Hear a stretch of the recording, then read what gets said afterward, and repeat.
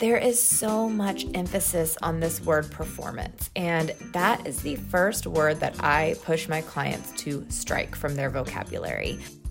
You're listening to Love and Libido with me, your host, Dr. Emily Jamia. The goal of this podcast is to educate and inspire.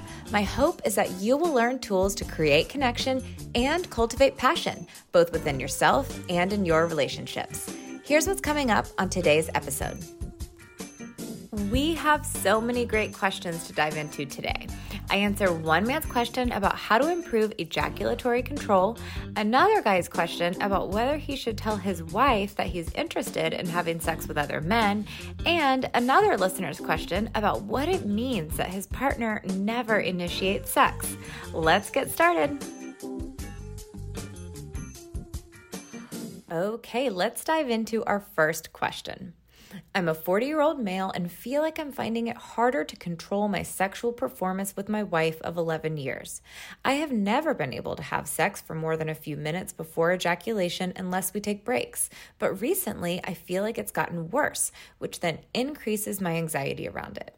I've tried sildenafil and lidocaine wipes, but still find the problem persists and fear this is the end of intimacy with my wife. I feel sad and frustrated after sex these days, which I fear is driving a wedge between us. Any light you can shine on things to try would be really appreciated. Okay, so first of all, I want to thank you for your candor and honesty and for sharing your question. You know, what you're describing is such a common concern for my male clients. There is so much emphasis on this word performance, and that is the first word that I push my clients to strike from their vocabulary. You'll find that I'm a pretty big stickler for language and vocabulary, and we always have to consider how the words we're using are making us feel and what emotions they're evoking within us and really what meanings we attach to them. I want to encourage everyone to stop and think for a second what comes up for you when you hear the word performance. What comes up for me is feeling like I'm sitting in an audience watching someone who's up on stage putting on a show. And I don't know about you, but I don't think that's what anyone wants to feel during sex. A good replacement for that word is, in most cases, experience. So you may be having issues with your sexual experience. Or in this guy's case, I would say that, he could have replaced that with that he's finding it harder to control how long he lasts during intercourse with his wife. As much as possible, we have to move away from that word performance. It is not helpful, it is not accurate, and using it seems to only intensify the problems that we're having and intensify the negative feeling we have about problems we're experiencing. So that's my first piece of advice. It may sound like a little thing, but I promise you, when you start changing your vocabulary, the emotion you have about your problem is going to shift. And that's a big part of the solution. So much of our problems is not the problem itself, but it's how we feel about the problem. It's the collaboration we feel like we have from our partner in working through the issue. And ultimately, it's about our mindset, which we're going to talk about in a minute. So that's number one, strike the word performance. Now, you say that you've never been able to have sex for more than a few minutes before ejaculation. So I'm assuming what you mean is intercourse. I want to throw some stats out there. I don't love throwing out stats because I feel like people get too hung up on them. And especially when it comes to sex, there is so much variability. But for most penis owners, ejaculation is going to happen within 2 to 10 minutes of rapid stimulation of the penis. Now, rapid stimulation could be intercourse, it could be manual stimulation, it could be oral sex, or of course some combination of those. But that's how long the average penis owner lasts before reaching climax. So in the grand scheme of things, that's not that long. And you say a few minutes. So I wonder if maybe you actually are within the range of what's considered typical. Now, of course, I want to be mindful of the fact that what's ideal and healthy and normal from you is maybe different than what this statistic demonstrates, or what's different or what's normal or typical for other people. But I think it's helpful just to kind of have an understanding of how long the average penis owner lasts. Now, what my advice to you is to develop a really good awareness of when you're approaching that point of no return. When you're approaching that point of no return, that is when you slow down. You have already noticed that when you take breaks, you're able to control your arousal. In sex therapy, we refer to this as the stop-start technique, and it's probably the most tried and true method for controlling ejaculation. What that means is that when you're starting to approach that point of no return, that you slow down or you stop or you switch to something else for a while until the intensity of your arousal subsides a little bit, and then you can go back to the experience. That really is the best thing that you can do. And I think that what a lot of guys find is as they develop a really strong mind-body connection and awareness of when they're approaching that point of no return, that their confidence then builds. I'm really not a huge fan of like lidocaine wipes or really any like desensitization sprays and that kind of thing, just because I feel like what that does is it's training your body to numb out, which is pleasure reducing. And that's really not the idea of sex. I mean, we have sex for a lot of reasons, and one of them is to experience physical pleasure. And so anything that you're doing that might numb your physical sensations, I think is going to detract from the sexual experience. You know what I am not hearing in your question is what the conversation has been with your wife around this issue as you see. What are her feelings about it? What does she think about it? My sense is that you're getting really caught up in your own emotional experience, which is intensifying your anxiety, and you're getting stuck in your head, but I have no idea what she's thinking and feeling about it. And I think that is going to be the next biggest piece of advice I can give to you, is to have a really open and honest conversation with her. You know, I can't speak for her because I can't, I don't know what she's experiencing specifically. But a lot of vulva owners really enjoy the outer course type sexual activity like oral sex and manual stimulation more than they enjoy the intercourse. In other words, what helps her intensify arousal and ultimately have an orgasm might be different than what intensifies your arousal and leads you to have an orgasm. So you may have an orgasm through intercourse and through rapid stimulation, as I was discussing earlier, but what may help her arousal is going to be you going down on her, or you stimulating her clitoris externally, or, touching her all over her body, stimulating her breast. And so it may be that there's nothing wrong. She may be perfectly happy with you stopping intercourse for a while to focus on her pleasure throughout the experience and then coming back to intercourse. I think that that's going to be really key, is to find out what she enjoys the most about the sexual experience as a whole. I would not be surprised at all if she said that while she does enjoy intercourse with you, that may not be the highlight of the sexual experience for her. And I imagine that when you hear that, the worry that you're having about how long you're lasting is going to go down. Anytime we start ruminating or obsessing or getting in our head about something, obviously the more anxious we're going to feel. And we call that anticipatory anxiety, meaning that you are anticipating you're going to feel anxious about something before that something has even happened. And I hear that you are very much in your head about this, and that your anxiety is so high that it's detracting from the sexual experience. Now, you say that you fear this whole thing is driving a wedge between you. Well, actually, what you say is that your sadness and frustration after sex is what's driving a wedge between you. Again, I come back to not the fact that maybe you don't last as long as you would like to last being the problem, but maybe your reaction to the problem is what's driving the wedge. If she sees you as overly worrying or feeling anxious or insecure or frustrated every time you have sex, that's going to create frustration for her. I think that as you learn some of the skills and techniques that I described, and hopefully your confidence goes down a little bit, that the sadness and frustration you feel about this will diminish.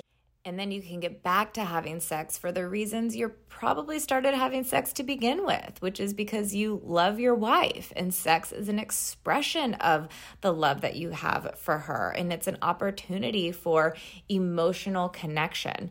I think a lot of people are super guilty of over focusing on what is happening physically in the body or between two bodies and lose sight of what makes human sex so unique. And that is the emotional connection that we have with another person when we're having sex. And so you never want to forget that. As one of my first sex therapy mentors told me, Ruth Sherman, she said one thing she always told her clients is that when you're making love, you can't go wrong. I'll say that again, just so that it sinks in. When you're making love, you can't go wrong. When it's about love and connection, then how long you last during intercourse is not going to be as big of a deal. So, to summarize, strengthen your awareness of when you're reaching that point of no return. The stop-start technique, which is what you're already doing, actually goes a long way. And the more you do that, the more confident you're going to feel and the more relaxed you'll feel. Talk to your wife about what her experience is. I want to really encourage you to trust her when she most likely says that, well, yes, she enjoys intercourse, that there are probably a lot of other components about the sexual experience that are equally, if not more pleasurable for her. And that's going to take the over concern about the intercourse component, I think, off, or the pressure that you feel about that part of the sexual experience is going to reduce that pressure a lot. And then finally, remember that most likely what's driving a wedge is your reaction to what's happening rather than what's happening itself. And when you're making love, you can't go wrong. I hope that helps. Today's episode is sponsored by BetterHelp. My inbox is flooded with DMs on a daily basis with people just like you who want help with their sex and relationship issues. I wish I had time to answer all your questions, but luckily, other resources are available.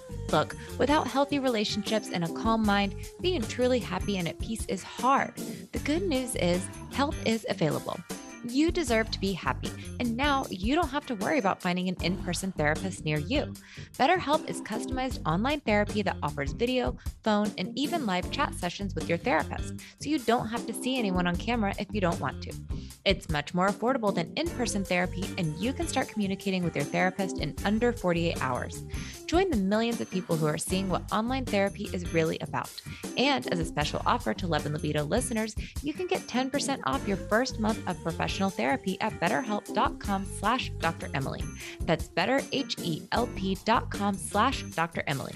Thanks again to BetterHelp for sponsoring this episode. Okay, let's get started on our next question. I love my wife, and we have been married for over 25 years, but I have had thoughts throughout my marriage of wanting to be with another man in the bedroom. I have not gone that far yet, but should I tell her that I have that desire to be with another man? Okay, that is a great question.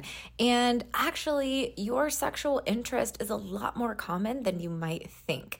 It's something that is coming up a lot more these days, and I think that's because we're finally starting to shed some of the taboo and stigma that comes with sexual fantasies that might not have really been accepted previously. So thank you so much for sharing your question, because I know that a lot of people probably relate to what you're describing.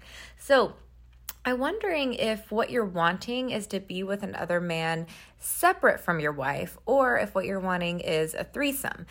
If it's that you're wanting to be with another man separate from her, I think that you guys are going to have a really long conversation about non-monogamy and what experimenting like that would mean for your relationship.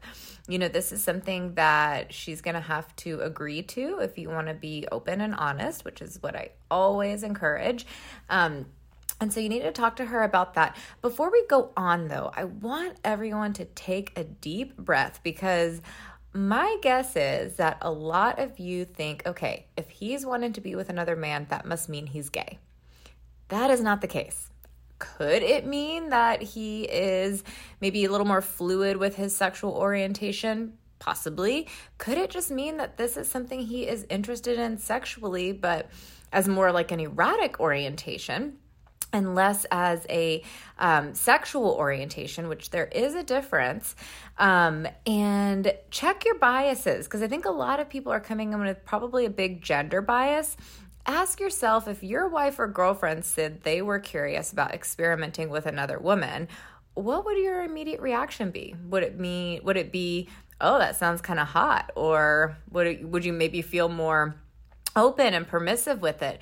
Versus when we hear another man describe that same sexual curiosity, a lot of people jump to, oh, he must be gay. Women express that curiosity. Most people don't assume that she's gay. So just check any gender biases at the door as we are exploring this sensitive topic. Okay, that being said, I do think that you're going to have a conversation with your wife about consensual non-monogamy and agree to some terms if this is something that you actually do want to explore. I never condone cheating or infidelity, so I wouldn't, encourage you to explore it without talking to her first if she's assuming that you're in a monogamous relationship. You also want to spend some time thinking about whether this is just a sexual fantasy for you, and maybe it just stays kind of in your mind as a fantasy, something you think about, get turned on by from time to time, versus something you definitely want to explore in real life. A lot of people fantasize about things they don't actually want to do in real life. Other times people fantasize about things that they really are interested in trying in real life and find that once they experiment with that, it's something they really enjoy and they want to incorporate into their regular sexual routine. Other times people try something and they realize, maybe this was better just as a fantasy. So you have to kind of assess how sure you are that this is something that you want to explore.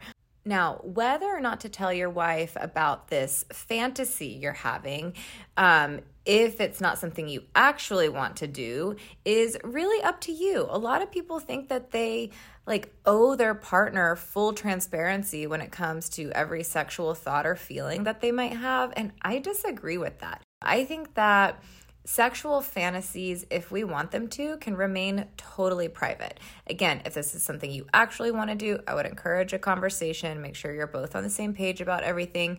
But if your question is whether or not to share with her this as a fantasy that stays in your mind, really, that is up to you. You could choose to keep it to yourself. You could choose to share it with her. Maybe you guys first experiment with kind of talking about it while you're having sex so that she can kind of try on what her feelings about it are before you actually experiment with it in real life. So I hope that helps. I have an episode coming out in June that is exploring this topic in a lot of depth. We're going to talk all about the difference between sexual orientation and erotic orientation. So be sure and subscribe so that you don't miss that if you're interested in a more in-depth discussion on this. But I want to thank you again for sharing your question. I know it's something that a lot of people can relate to.